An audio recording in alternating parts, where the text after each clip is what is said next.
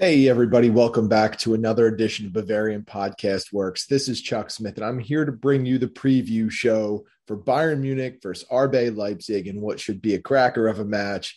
It's early in the morning, Thursday, my time, and I'm staying here. I'm enjoying my coffee, just like Walter Sobchak said in The Big Lebowski. So you're going to get to see probably the amplification of my voice and my energy level as I start to suck down this coffee. So let's get right to it and take a look at the two squads, where they sit in the table, and what we can expect out of this match, which I think will be a lot of fun. For Bayern Munich, they, of course, are sitting at the top of the Bundesliga table. They have 16 wins, one draw, and three losses.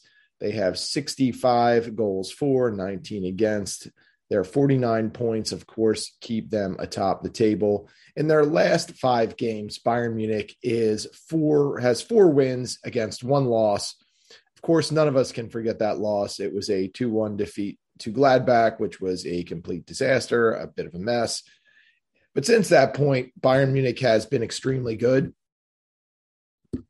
They picked up a 4-0 victory over FC Köln and also a 4-1 victory over Hertha Berlin, which was the last match before we hit this ill-timed international break. As for RB Leipzig, they are a real turnaround team at this point of the season. They have worked their way back up to sixth place through 20 matches. They have 9 wins, 4 draws, and 7 losses. They have 38 goals for, 23 against for 31 points. Over their last 5 matches, they have 3 wins, 1 loss, and 1 draw. The last loss was on December 17th, a total shocker of a loss against Arminia Bielefeld. Did not see that one coming, but since then they've picked up a 4-1 victory over Mainz, a 2-0 victory over Stuttgart, and a 2-0 victory over Wolfsburg, who, of course, is a traveling dumpster fire that needs to be extinguished as soon as possible if they want to save their own season. But as for this match, this comes at a very interesting time for Bayern Munich. When looking at the squad, you can see that not only will they be without Leon Goretzka, they'll also be missing Alphonso Davies. So that's 2 very key starters that the Bavarians will not have in tow as they line up against one of the most talented clubs in the league. And it doesn't matter if Leipzig is sitting in 6th place. I would say their talent level is probably 3rd after Bayern and Dortmund. But, this is a huge match for D. Rotenbullen as they want to pick up these 3 points and help climb their way back up into a Champions League spot. And if you look at the table and you see that Bayern and Dortmund are probably shoo-ins, Leverkusen's making a strong case, but Union Berlin and SC Freiburg, they are both susceptible to falling a little bit deeper and perhaps falling out of contention for Europe next season. Union Berlin, of course, suffered a massive loss when Max Kruse opted to return to Wolfsburg during the January transfer window. SC Freiburg, of course, has been really the Cinderella team of the season. They've been great so far, but they have shown some signs of, I don't want to say folding, but they've shown some weaknesses over the past, I would say, 6 to 8 games. And they are also susceptible to dropping a bit if they don't turn themselves around. But for this match, Leipzig and Bayern will be a lot of fun. I think we can look at Bayern Munich in a couple of ways here.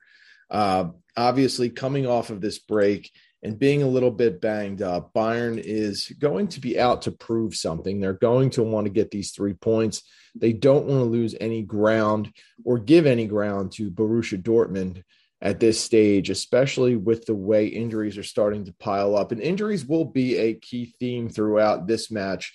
When you look at Bayern Munich and how they are going to line up and what formation they'll use and what combination of players, Julian Nagelsmann is going to keep everyone guessing at this point. He's so creative and innovative that sometimes it makes it near impossible to really figure out what he's leaning toward or what he's looking to do. I think at this stage, we can look at a couple of things. Knowing that Alphonso Davies is out, knowing that Goretzka is out, and even with Luca Hernandez picking up a knock in practice on Wednesday, I think he'll be good to go, but it still could give Nagelsmann a reason to go with the back 3 as he has been leaning toward over the past month or so. So if we want to take a look at the lineup, I would go with something like this. I would think, and it's not what I would do, honestly. This is what I'm guessing Nagelsmann will do.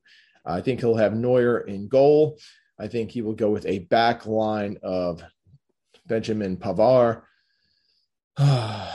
Nicholas Sula, Dayo Upamecano, and Luca Hernandez. I'm going to go out on a limb here and say he's going to opt for a back four over a back three. I could see it working either way, especially given the announcement that Sula won't be coming back. I'm very interested to see how he's handled from this point forward. Will he be the odd man out of the mix, or will he be considered as just a player who's going to maintain his position on the squad unless he performs poorly? So, yeah, I think they'll go with the back four, provide some stability. It should be a very good back four if you look at that quartet. Upamecano and Sula are obviously very good in the middle there. Now, Luca Hernandez would prefer to be a center back, but until Davies gets himself squared away, it could be Luca Hernandez with a steady diet of left back. And if you read the most recent news on BFW, you would see that Alphonso Davies might not be back until April. So Luca might be out on the defensive flank a little more than he would like at this point. As for the midfield, I think we're going to see Joshua Kimmich and Corentin Tolisso. Seems like Tolisso has really leapt over the other midfielders on the roster, Marc Roca and Marcel Sabitzer. Sabitzer is just a really, really puzzling case here. He's a player that looked tailor-made to slide into a good role with Bayern Munich, but in my mind, he can't handle not being the alpha out there. He can't handle having a backup role, and I get it. I totally understand it, and I think that this is a legitimate thing. And if it's not something that he can get over, it's going to continue to affect his form, and Bayern will not get the best out of Marcel Sabitzer. And in the end, I think they're going to probably have to look to part ways over the summer just because it's not working. And Sabitzer, being at his age, probably will want to be on the field, I would think, as soon as next season and not be a second or third choice player. Marc Roca, I still don't feel like has done enough. I know he had some good performances at the end of the calendar year for 2021, but still a little bit too slow moving side to side for me, not as agile as I would like. And while he did perform adequately and frankly had some good showings, I just think he is even behind Sabitzer at this point. I don't know if Nagelsmann feels the same way, but that's what I would guess. Either way, I would think that we see one of two of Sabitzer or Roca coming in as a sub, possibly both. But it will be interesting to see how Nagelsmann handles that midfield situation. When we get to the forward alignment, and that is what essentially is a front four, of course, we'll see Robert Lewandowski and Thomas Muller. At this stage, though, the wings really could go any way. I think that we will see Leroy Sané and Kingsley Coman. I think Serge Gnabry will be the odd man out in this. It does not have anything to do with the fact he has not been able to get negotiations started back up with the club on a new contract. But I do think that this will be a chance for Nagelsmann to roll out Sané and Coman, use that speed, create a little disruption there. And again, I think we would see a player like Gnabry come on around the 60th minute. I also think we could see Jamal Musiala pop in. The interesting thing about Musiala is this week we heard that Nagelsmann does not see him really as a wing and maybe even sees him more as a Thiago Alcantara type, where he is playing the role of an 8 and facilitating the transition from defense to offense. Listen, it's tough to argue with Julian Nagelsmann and how he views Musiala. Obviously, the guy is a borderline genius as a coach. But, we all see the great things that Musiala can do as a wing. We see how he impacts the game as a 10. Obviously, with Thomas Muller there, not many opportunities will arise for Musiala to play that spot as of yet. But it's very interesting given the recent injury debacle with Leon Goretzka that Nagelsmann is really toying with this idea of having Musiala play that same spot.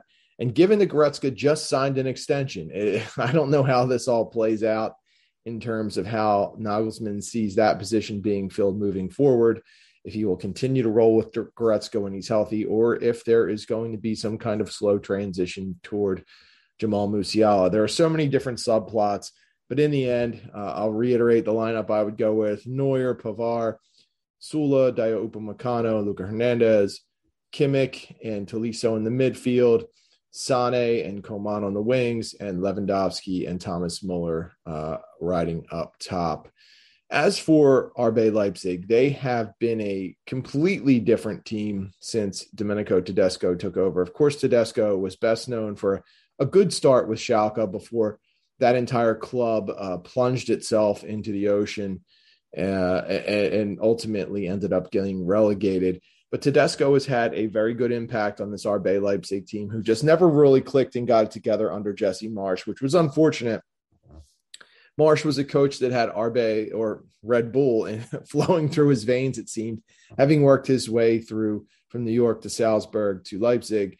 But it just did not work for him there. The players didn't respond as he would like. It seemed like he tinkered a little too much, maybe alienated some of the veteran players, did not gain the trust of the younger players. So in the end, when all of that stuff happens, it's extremely hard to be successful as a coach. It's one of the major victories that Julian Nagelsmann was able to do was establish those bonds and establish the trust with players very early on in his tenure. And that was a big difference as to why he has succeeded and Jesse Marsch failed. But Tedesco has gotten the RB Leipzig all set back up and in contention. And while it's probably unrealistic to think that RB Leipzig can climb all the way back into a race for the title, they can at least get into that top 4 spot for a Champions League berth, which is really ultimately the goal for this team at this point. When you look at their squad, they've still got a lot of talent. I mean, they are a loaded roster. And, I think when I view some of the players here, I have a lot of trouble seeing how they struggled so much early on. And it just shows you the impact that a coach can have. And the fact that Marsch just could not get this group to get focused and headed in the right direction tells you just how tough things are. Again, we could just scroll right through the roster. Peter Galashi, Tyler Adams, who is banged up, probably won't play. I guess his status is questionable coming off of an injury with the U.S. men's national team.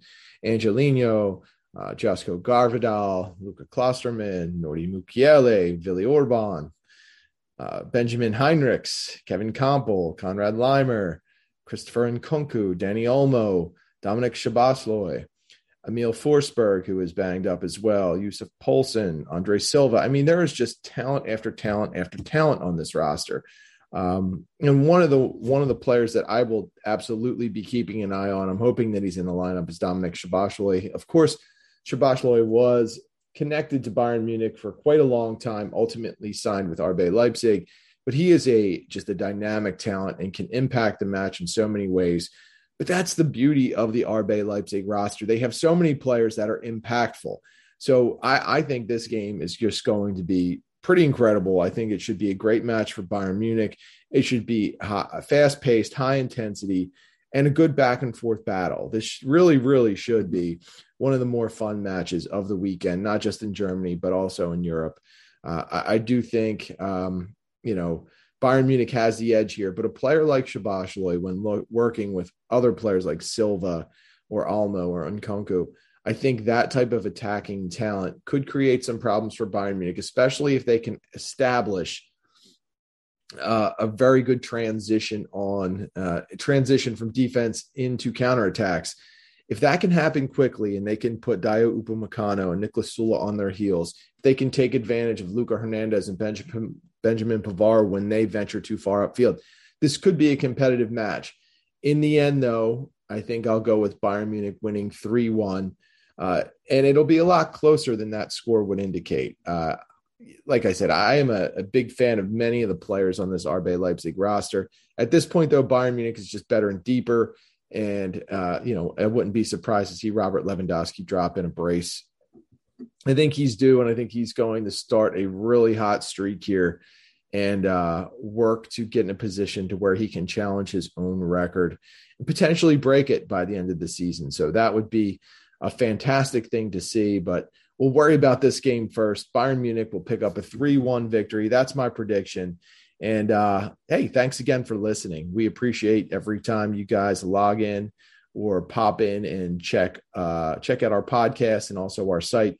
As always, if you want to interact with me, you can get me at the Barrel Blog on Twitter. You can get our site at Bavarian FB Works. You can get I Need No Name at BFWINNN. You can get Tom at Tommy Adams 71, and you can get Jake at Jefferson Fenner. Samarin and Schnitzel are both not on Twitter still. Somehow there might be the only two people left that have not made the transition, but they are probably better off for it. You can also check out the weekend warm-up, which will be released early on Friday morning. So check that out. And of course, we'll have all of the great match coverage for the weekend, including our post-game podcast, which will wrap up the match. So thanks again for listening, and we will see you next time.